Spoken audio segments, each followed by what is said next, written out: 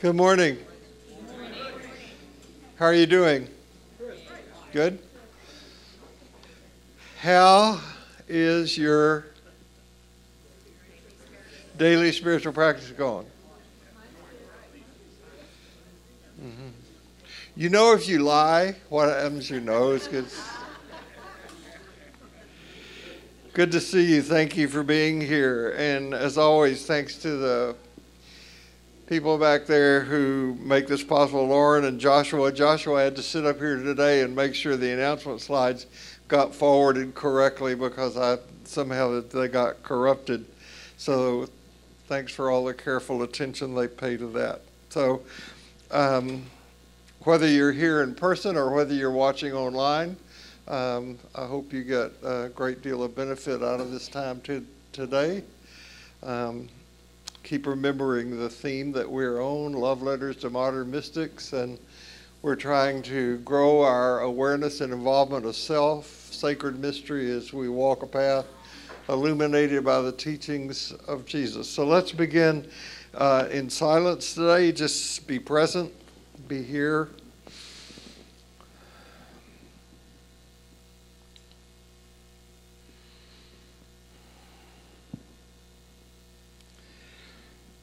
May grace be in our heads and in our thinking. Grace be in our eyes and in our seeing. Grace be in our ears and in our hearing. Grace be in our mouths and in our speaking. Grace be in our hearts and in our understanding. And grace be at our ends and at our departing. And no matter who you are, no matter where you are in your spiritual journey, you are celebrated here. Okay. The registration for the Suzanne Stabile event is open. So you can go to the Ordinary Life website, and I think Tim told me it's on the top page, on the opening page. We already have people registering. And my anticipation is that when the word gets out to the broader community, this event is going to sell out. So if you want to register, do so ASAP. Suzanne will be here for a Saturday event for which there is a fee, whether you are in person or online. It's a way that we have of monitoring and regulating people who actually come. We don't make any money on this. We don't cover expenses. But the event on Saturday will be from 9 to 4 with a meal provided. You find out all about that when you register. If you register and you're a distance learner, we will mail your meal to you. No, we won't. But we would like you to register. You'll be sent a registration link right before the event occurs. On Sunday, she will be back here, which will be the first Sunday in October. She will preach the 8:30 and 11 o'clock service. She will teach class here. That will be the end of it as far as the general population is concerned. She is going to stay an extra day on that Monday to do a staff training event, which will give you an idea of how she's valued for the work that she does. On September the 10th, in this place, in Sunday school, Brooke Summers Perry is going to be here to do an introduction to the Enneagram for those of you who are not familiar with it, who may not know what your particular personality typing is. And of course, there's no charge for this event that Brooke is going to do. That clarify everything? Okay? Because I think that there's some confusion about whether there was going to be a charge for this or not, and of course, there is not. If you were to go see a spiritual director, the likelihood is that one of the very first questions they would ask you is, are you familiar with the Enneagram? And if you say no, then it just goes away. They don't pursue that, unless you might find that helpful. I knew about the Enneagram when I first got involved in psychology training, and A colleague of ours had it out on the desk. We went to dinner and I saw it and asked what it was. This complicated looking diagram on the front of the book. I now know that was Hudson and Risso's book. And they told me what it was and I said, I don't have any need for that. I already got enough arrows in my quiver. I don't need to be trained to do something else. And so I just let it go until I got involved with Father Richard Rohr at the Center for Action and Contemplation, and as we attended conferences and my relationship with Father Rohr, Richard, began to grow, he asked me about my Enneagram number, and I said, I don't know. And he said, I want you to get familiar with Enneagram, and in I'm sad to admit this, but in my passive-aggressive way that I can be, I said, okay, intending all the time I was not going to do this.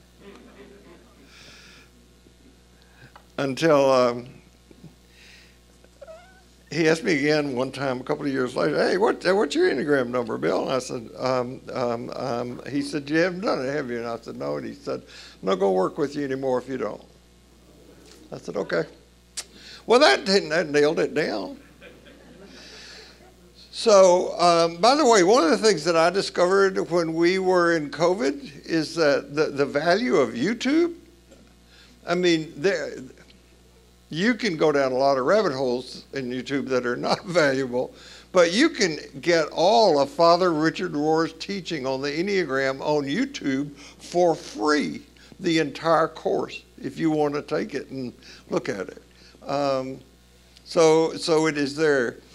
The Enneagram is a typing system that helps you learn more about yourself, ways that you can fall off the path that we are trying to walk, and each of us has a different type of personality. This is not like the Myers-Briggs. This is like what your basic set is in life that if you don't pay attention to can drag you off the path. I'm a 7 on the Enneagram, so my passion is gluttony. I can't have enough books, enough magic tricks, enough recipes, enough whatever. It's just the temptation is there, right? And every one of you has likely a different personality type. And if you're a parent and you have more than one child, you know. People come into the world with a basic orientation. So I hope you take advantage of this. To be here when Brooke teaches. Brooke's a wonderful teacher and a really delightful, fun person to hang out with. So I hope you do that. So let us begin.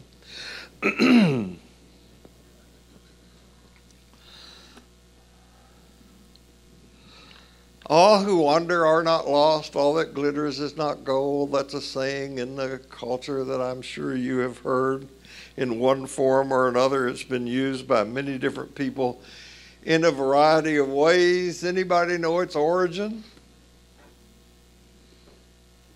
Okay. I could just make up anything, you know. This was recited by Strider in Lord of the Rings. Strider is the rightful king of Grandor, but he does not appear to be so at the moment. And so he says this about himself: all who wander are not lost. All that glitters, the supposed king, is not gold.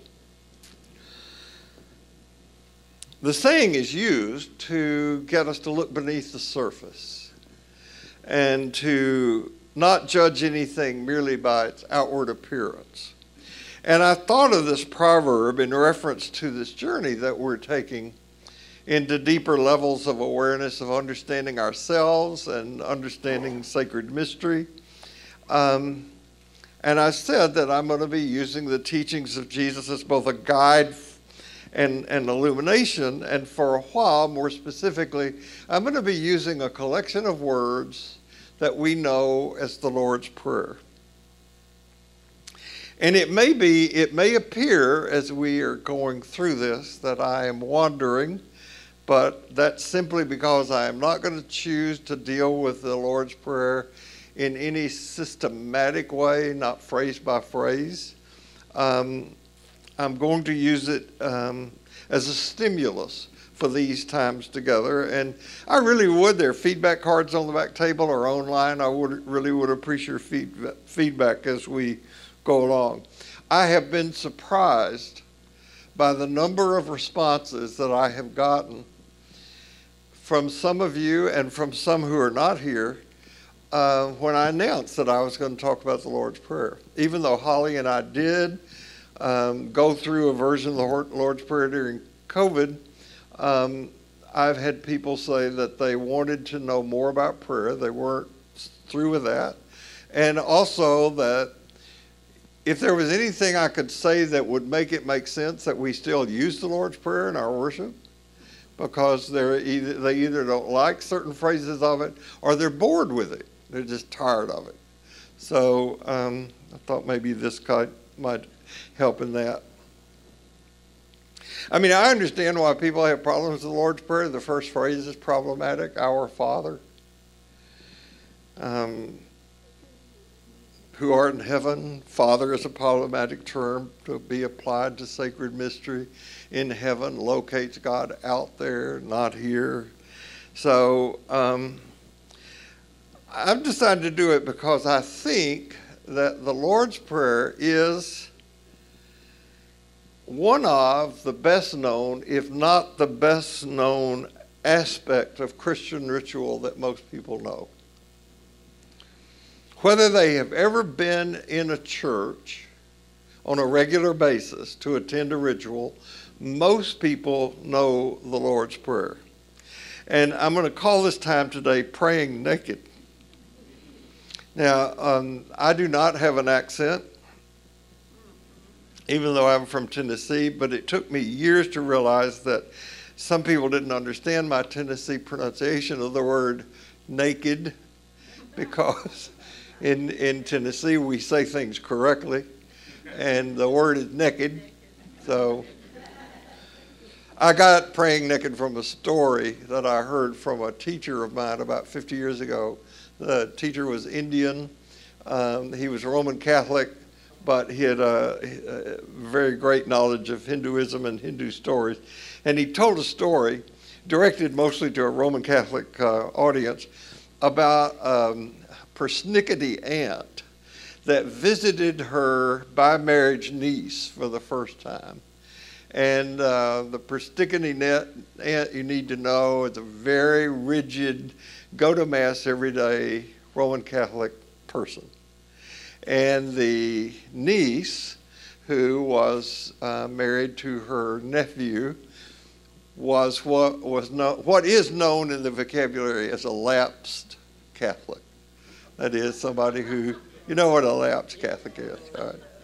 And so the aunt came because she'd never seen the three children of this young niece, and she wanted an experience of theirs. And they knew ahead of time that this aunt was really a critical woman.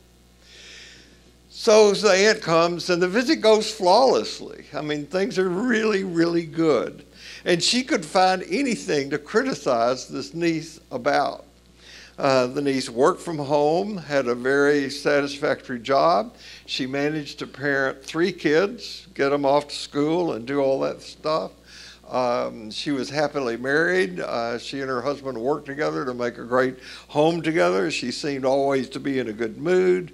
She had a great relationship with her friends, just everything. There was nothing to criticize.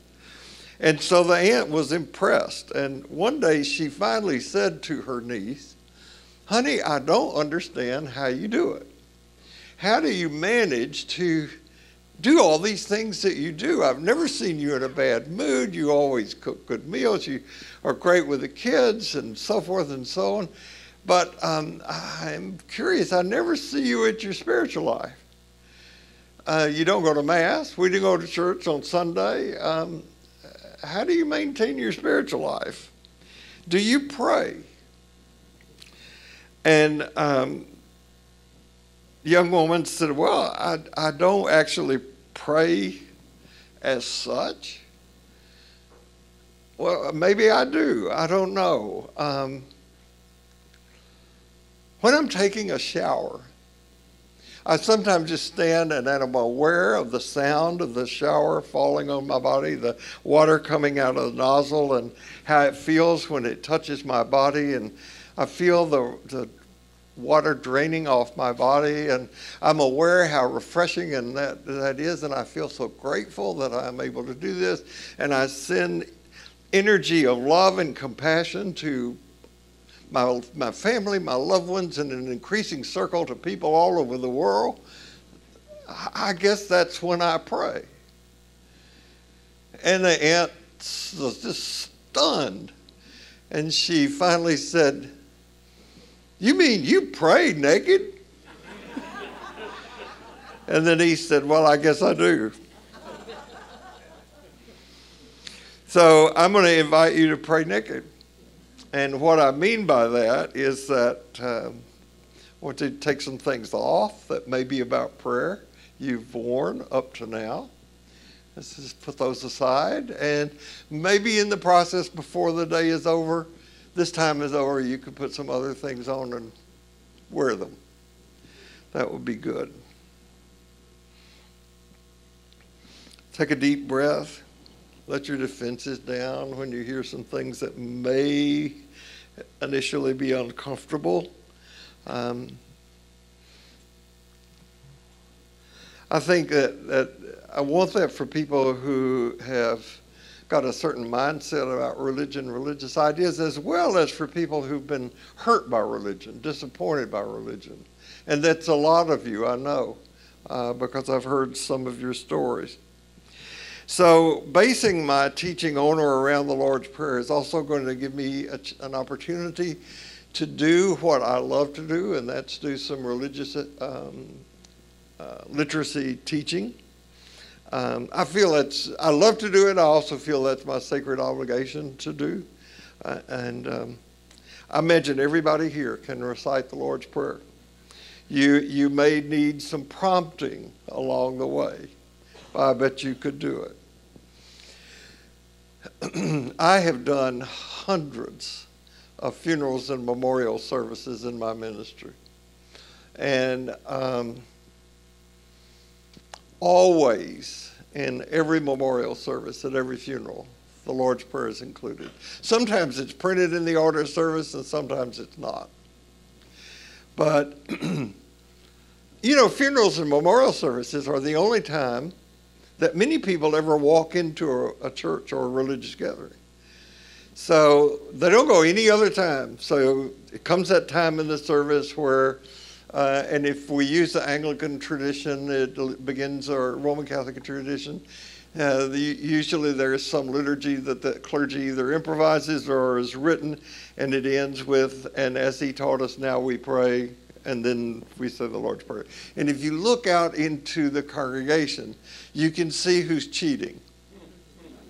And by that, I mean who's looking at their neighbor to see what's the next phrase, what's the phrase that comes next, because a lot of people know. Across all Christianity, liberal, progressive, conservative, fundamentalist, the Lord's Prayer is used all across. It's usually called the Our Father in most traditions. For if you're Roman Catholic or got a Roman Catholic background, as some of you do, and you pray the Rosary, Jim Finley carries a rosary with him when he teaches all the time. I used to, but somebody asked him, "Won't you pray that thing?" And he said, "No, but I like to carry it with me. It gets my security blanket." If you pray the Rosary, you pray the Lord's Prayer 10 times a day on that, doing that, going around that cycle. The Anglican Rosary has a lot more latitude and various options.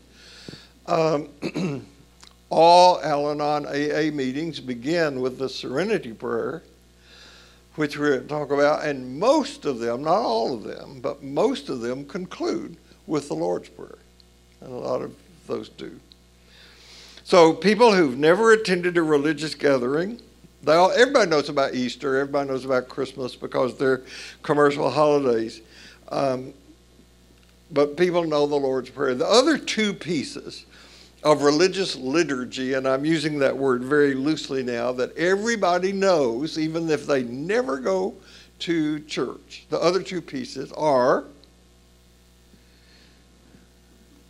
23rd Psalm. Everybody knows 23rd Psalm. And everybody knows Amazing Grace. Those are the two things that the whole culture knows something about. And they're used over and over at services all the time. So I'm going to say that the Lord's Prayer is something that everybody knows and that almost nobody knows anything about. There are actually two versions of the Lord's Prayer in the Christian Scriptures. One in Matthew and one in Luke. They differ in length and they differ in content. Okay? To make things more confusing, the Lord's Prayer that we say in Christian churches, like the one we use in the liturgy here at St. Paul's, is not in the Bible. I bet you didn't know that. It's not either the Matthew version or the Luke version. It's what we call an ecclesiastical version. It was one that was made up for the convenience of the church. So, and people wonder, so should we be forgiven our sins? Or should we be forgiven our debts? Or should we be forgiven our trespasses? So let me just give you the various versions of the Lord's Prayer really quickly.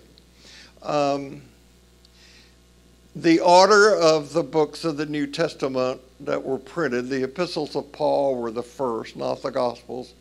So you read the New Testament and you think Matthew's first, so it was written first. Actually, that's not true. Luke was written first, but the longer version of the Lord's Prayer is in Matthew. And it reads, "Instead, you should pray like this. Our Father in the heavens, your name be revered. Impose your imperial rule and act your will on earth as you have in heaven." You see how different this is from the one you say in church. "Provide us with the bread we need for the day. Forgive us our debts to the extent we have forgiven those in debt to us. And please don't subject us to test after test, but rescue us from the evil one." That's it. In Luke's version, the prayer is, he said, when you pray, you should say, "Father, your name be revered. Impose your imperial rule. Provide us with the bread we need day by day. Forgive our sins, since we too forgive everyone in debt to us. And please don't subject us to test after test." And the prayer that we use in our liturgy is this one. "Our Father who art in heaven, hallowed be thy name. Thy kingdom come, thy will be done as it is on earth in heaven."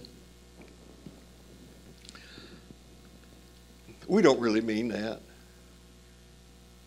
We pray it, but we don't really mean it. Thy will be done in my life. You want God's will done in your life? Are you really sure about that? These people meet at the water fountain at work on Monday, and one says, the other says, "Hey, did you hear about Harry? What? What happened?" "Oh, God's will was done in his life." "Oh, too bad." He was a nice guy too, so. Be careful what you ask for. Or the refrigerator magnet that says, "Lead us not to temptation." I don't need that. I know how to find it on my own. So, "Give us this day our daily bread, and forgive us our trespasses as we forgive those who trespass against us. And lead us not into temptation, but deliver us from evil. For thine is the kingdom and the power and the glory forever. Amen." Okay, those are three. Matthew, Luke, and the one we actually say. Just to know that the one we say isn't in the scripture. So biblical scholarship, which I can go into nauseating detail if you're interested, generally agree that Jesus said very little about prayer. If you compare what Jesus said about prayer to what Jesus said about giving, or what Jesus said about fasting, prayer doesn't rank very high on the list. Now, as you may know, the writers of Matthew and Luke got their material from a document that now no longer exists because they didn't know each other. They lived separately, different areas, but they come up with the same material, so they had to get it from some common source. And so that common source is referred to as the Q document because the word the word in German for Q starts with the word in German for source starts with Q. And the petitions of the Lord's Prayer drawn from that source are, Father, your name be revered, impose your imperial rule, provide us with the bread we need for this day, forgive us our debts to the extent we have forgiven those in debt to us. So in the day of Jesus, it was forbidden by Jews to say the name of God. So Jesus does not do that. So the name that Jesus gives to God is the intimate word, Abba. It's one of the two words in the New Testament that we actually have in the language that Jesus actually spoke, which is Aramaic. So the word Abba is the intimate word that a child might use for a parent, like daddy. Daddy, forgive us our sins. So Jesus treated sacred things in a very paradoxical or non-dual manner, as seen throughout his teachings. Now, I think it's important also to know that the way the prayer was constructed, the Lord's Prayer was not said by Jesus, likely. Nobody walked around with a notebook and said, hey, teach us how to pray. And Jesus said, okay, write this down. And so they wrote down the Lord's Prayer. It didn't come that way. But later on, Jesus' followers likely put together various phrases that they had heard Jesus say over a long period of time, and they put them together for their support. So this prayer was a product of the early disciples, early Jesus followers in the various places where they gathered. Finding a reference to when the prayer was used in the first 2.5, 3 centuries of the life of followers of Jesus is very difficult to do. In the material, in the literature, it's in a document. There's a reference to worship in a document called the Didache, or the teaching. But a German scholar by the name of Joachim Jeremias, says that the reason that we don't have evidence of the prayer being used very much is that it was used secretly. It was used privately. It was used only in the gatherings of those people who were Jesus followers. So it was not out in the common parlance like it is for us at football games and, that sort of thing.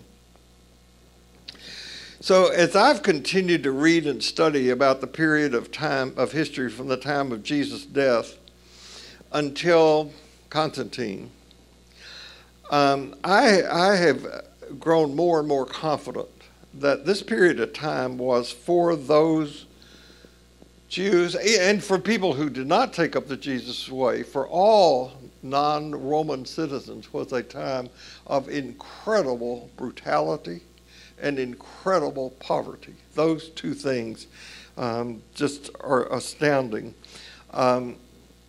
I'm not going to go into detail about that now. If you want to read up on this, I mentioned a book last week called After Jesus, Before Christianity, which is really a quite readable book put out by the Westar Institute of a Christianity seminar. It's a very, very interesting book about how people in that time actually lived and thought and what was important to them. Some of that we will get to. So the teachings that these people in this time of brutality and poverty created were not gentle Sunday school stories.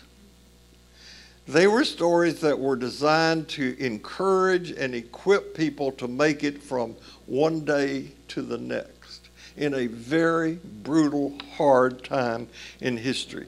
The Romans did not view anybody who is not Roman as a human, but as an object. There was a lot of violence.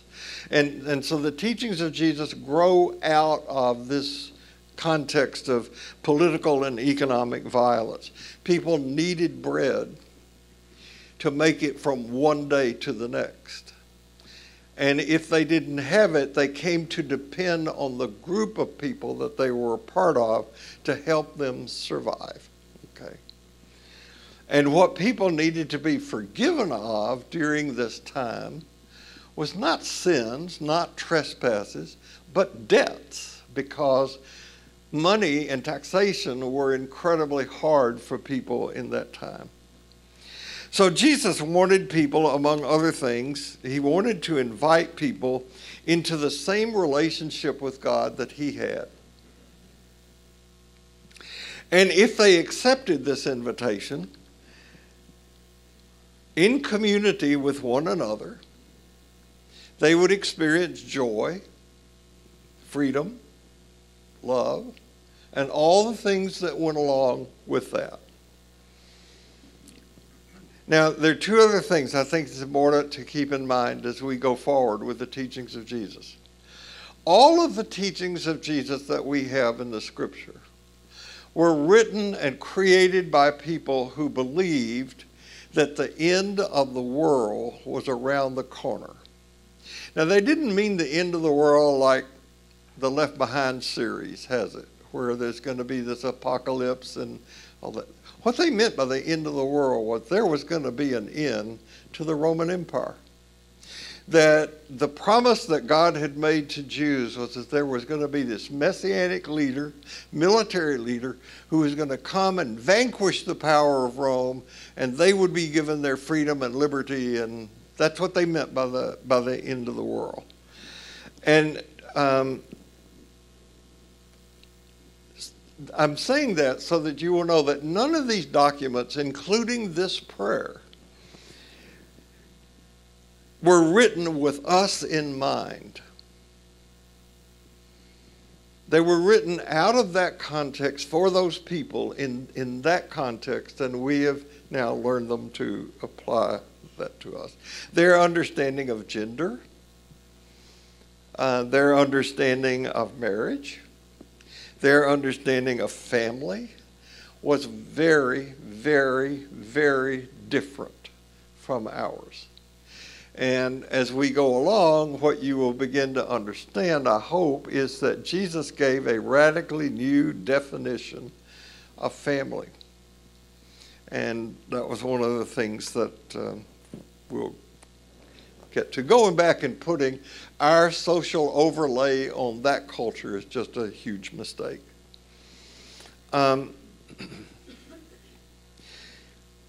There were many, many understandings of what it meant to follow Jesus during this time. There was not one standard way, one understanding.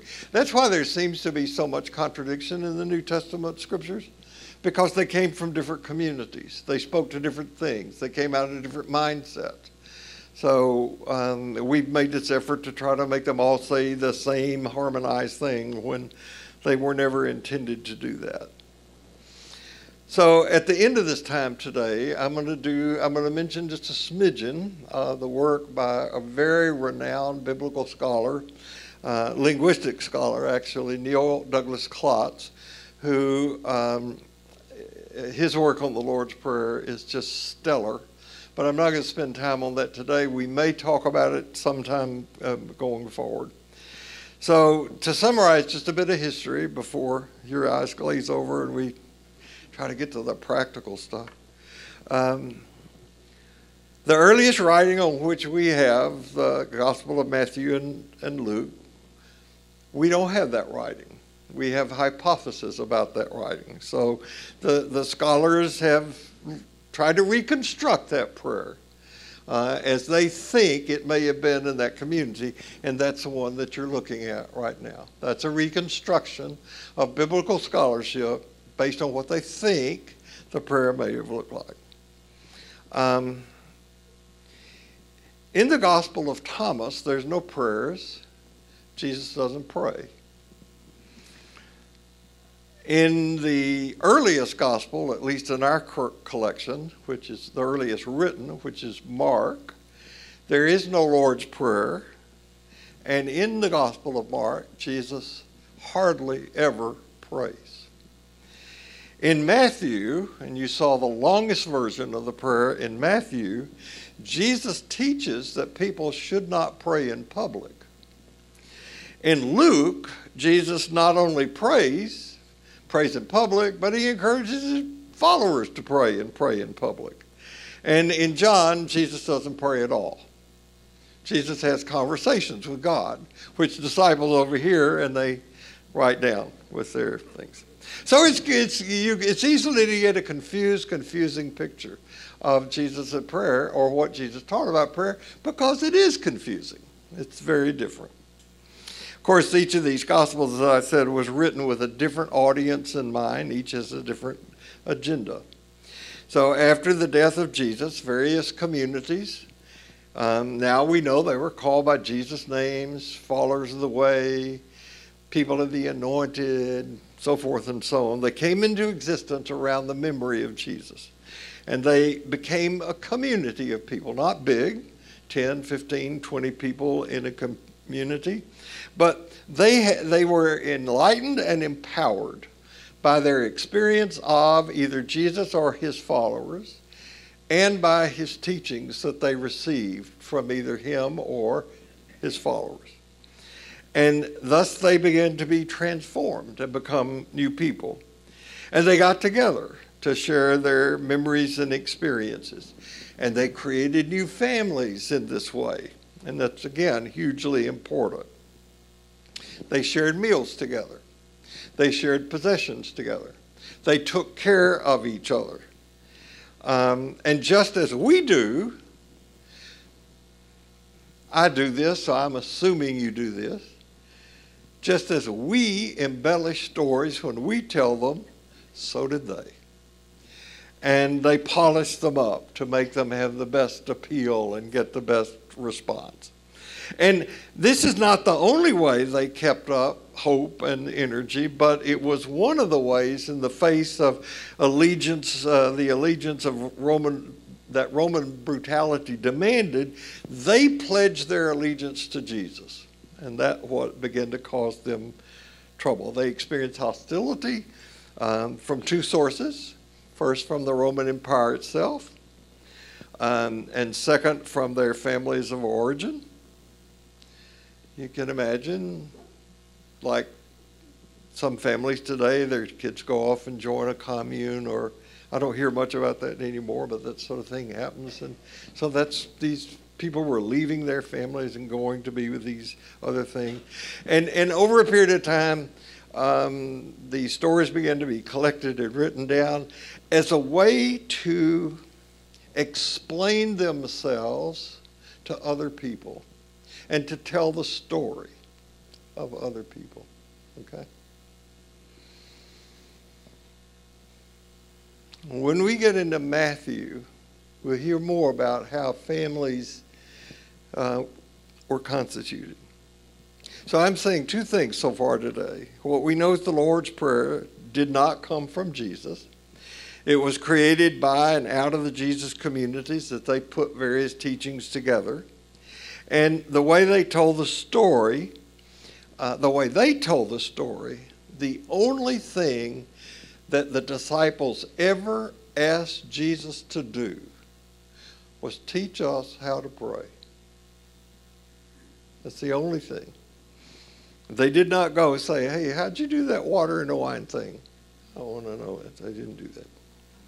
So I'm hoping that the Lord's Prayer, re-understood, can become a source of strength, wisdom, and guidance for us, as it did for those people. It kept them focused on the risk-filled journey that they were about to take.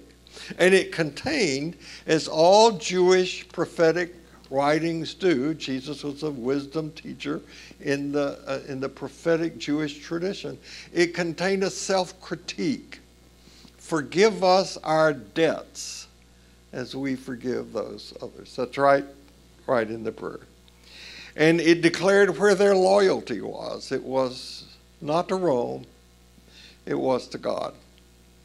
And it kept them in touch with Jesus. There is a phrase in this prayer that I want to briefly deal with, because an understanding of it, I think, will help us in naked praying. It will help in removing some notions and picking up others. In the original prayer, the phrase was, impose your imperial rule. Thy kingdom come, thy will be done on earth as it is up there in heaven.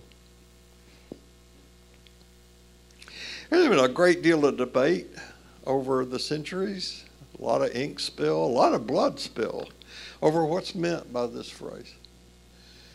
Where's the kingdom of God? What does it mean? Is it political? Is it here?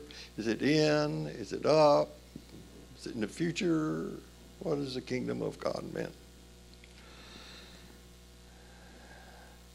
Now, there is no doubt in any scholar's mind that I have read and respected that at the time of Jesus, what the people anticipated and longed for, and were actually disappointed in Jesus about, was that they wanted an imperial military victor to come in and take over and beat the daylights out of Rome and put the Jews in power. That's what they wanted more than anything. And that's what they hoped for. And that's what part of this prayer is an indication of.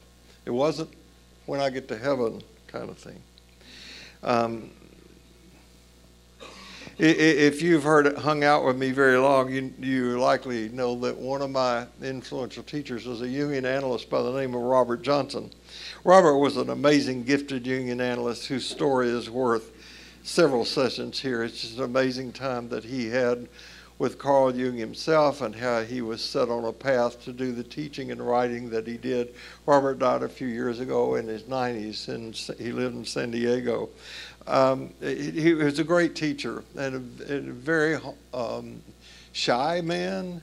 I had seen Robert lecture many times and did not know until I read his biography, Balancing Heaven and Earth, that when he was a young boy living in Portland, Oregon, his parents had divorced, and he was walking between parents' house one day, and a car lost control, went up on the sidewalk and hit Robert, and he ended up losing a leg, and he had a prosthetic leg. I didn't know that. I mean, he'd never known it. He would never mention it, never used it as an illustration, but he did have the ambition before that happened, that he was going to be a church organist. That's what he wanted to be, and of course that got taken away from him.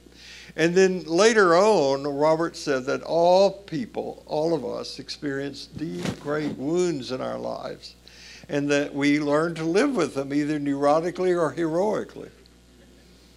You know?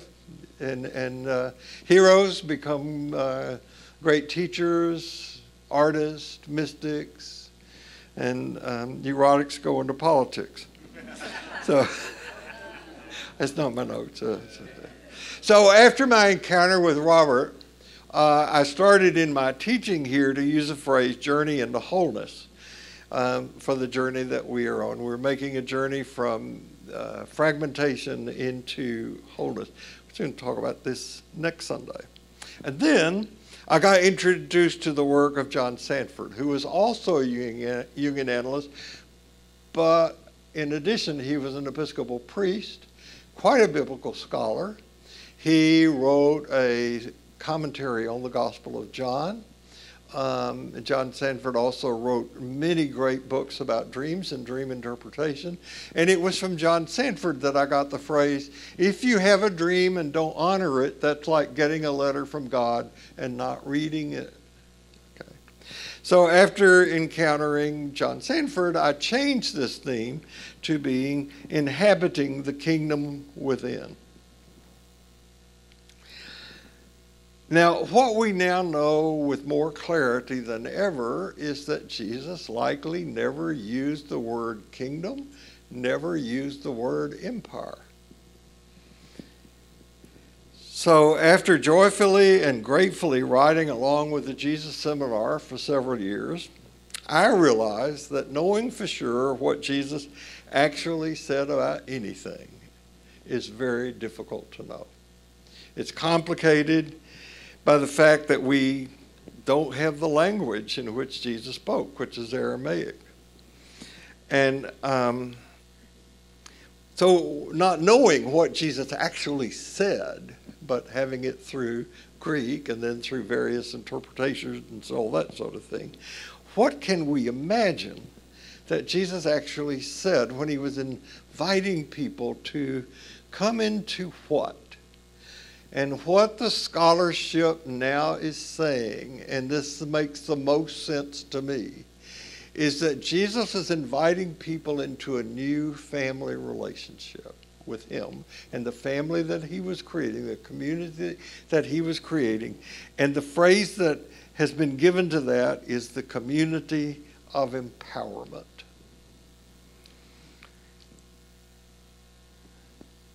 And since Jesus was a non-dual teacher, it makes sense that this community of empowerment is both an outer reality and an inner reality. So the teachings of Jesus have something to do with our outer world and with our inner world. I was thinking while I was working on this, most of you have, I know you have, attended a high school commencement service, your own. And most of you have attended a college or university commencement service, your own, right? I can almost guarantee, because I've given a few commencement speeches, that one of the phrases in every commencement speaker's, it's obligation in the contract that you sign when you do it, that you will use the phrase, if there's one thing in this talk I want you to remember, it is, and I bet your commencement speaker said that, and I bet you can't remember what it was.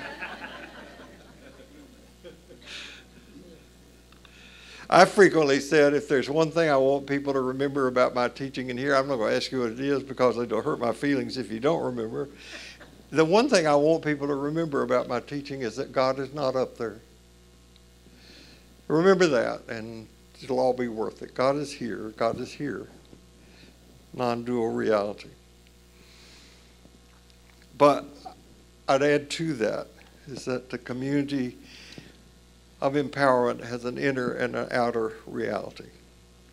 And I don't think we're going to understand the teachings of the Lord's Prayer or any of the teachings of Jesus if we don't embrace that last line.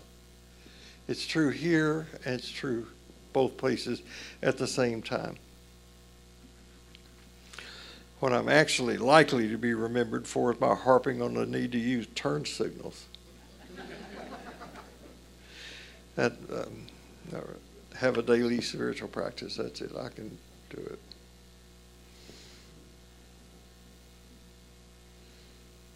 Having a daily spiritual practice brings up the topic of religion, and people don't want to talk about it for a wide variety of reasons. I am aware of all the criticisms that can be leveled at organized religion.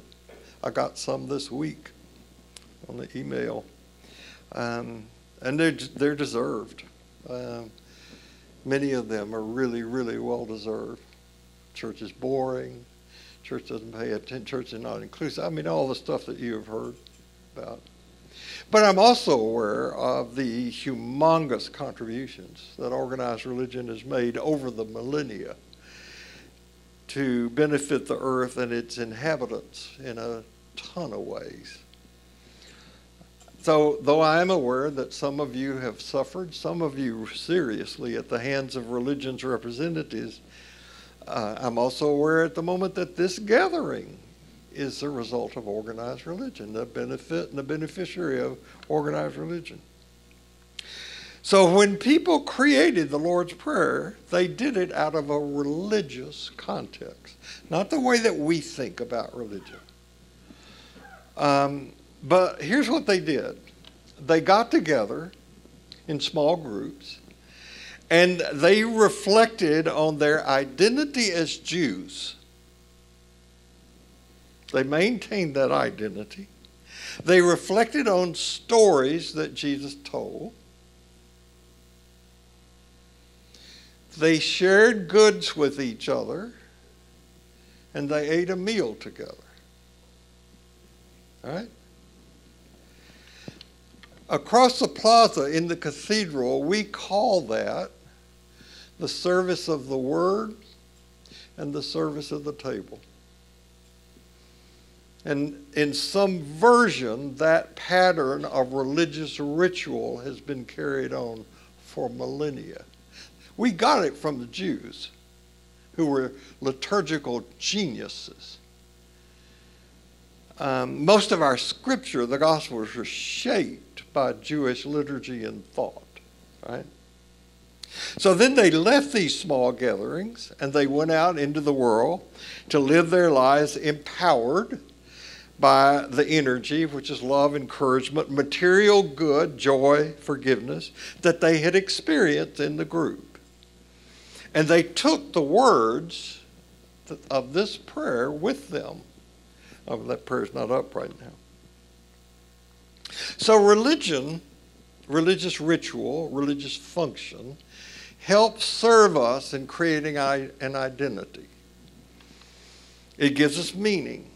Our religion gives us stories and narratives, rituals, beliefs that not only help us make sense of the world, but also can help us survive the really difficult, brutal ways that this world can sometimes be, right?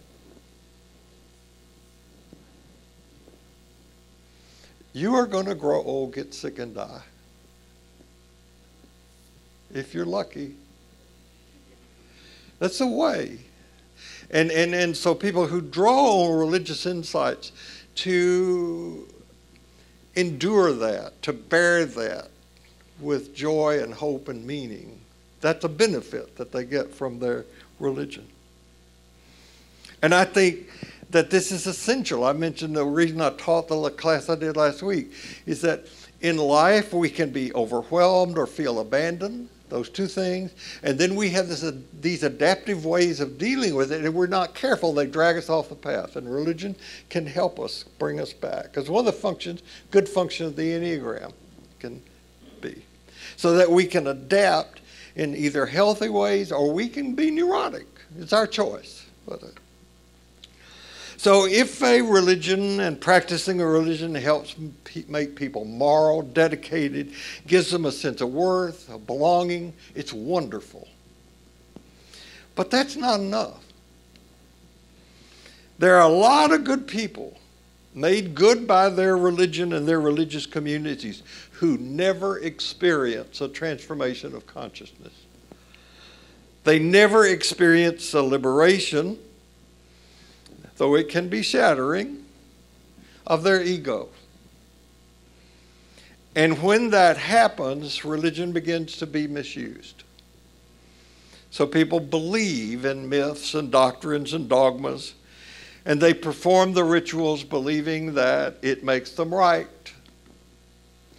and makes them better and makes their group the in-group and the others the out-group. They're in the right, God is on their side, and they are on track for eternal wonderment. That's a bad use of religion. But religion can serve another function. And this is where we see in the communities of Jesus' followers that produce this prayer, that function. For them, their religious beliefs and practices completely shattered their former identities. They were no longer who they had been. They were now new people. They had a new identity. They had a new family. They had new brothers and sisters. And if you read the story rightly, their beliefs and practices didn't make them comfortable. It put them in the seat of revolution. Who they thought themselves to be and who they thought they belonged to got totally transformed. And they began to see that the way of Jesus was not about requirements. It was about relationships. They began to see that the way of Jesus was not about being correct. It was about being connected. And who here doesn't need this? To be released from the ways our ego can so easily trap us.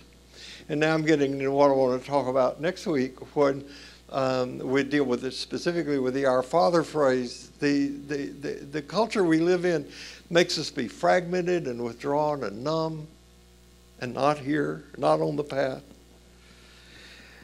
And who of us doesn't want and need to live lives in a world where openness melts those defenses and healthy relationships ground us in sanity, and where compassion outpaces the meanness of our culture, and where care and compassion outshine despair? Now, there is a renowned linguistic scholar. His name is Neil Douglas Klotz. You can look him up on the internet. He was, I think he was Roman Catholic in his upbringing, but maybe I'm mistaken about that. I think he would now consider himself Sufi in the Sufi tradition. He teaches Sufi wisdom and has got a wealth of things on the internet if you're interested. I met him through his writing about 50 years ago in a book called Prayers of the Cosmos, in which he took what he thinks was the Aramaic version of Jesus' prayer and translates that Aramaic version into English. I want to read it to you to show you what an empowering document this can be. He's just a genius with language. So I just wanted you to know that this is no New Age thing. Neil has been working on this most of his lifetime. And I think he even has some YouTube videos of him saying the Lord's Prayer in Aramaic, so you're interested. O cosmic birther of all radiance and vibration, soften the ground of our being and carve out a space within us where your presence can abide. Fill us with your creativity so that we may be empowered to bear the fruit of your mission. Let each of our actions bear fruit in accordance with your desire. Endow us with the wisdom to produce and share what each being needs to grow and flourish. Untie the tangled threads of destiny that bind us as we release others from the entanglement of past mistakes. Do not let us be seduced by that which would divert us from our true purpose, but illuminate the opportunities of the present moment. For you are the ground and the fruitful vision, the birth power and fulfillment, as all is gathered and made whole once again.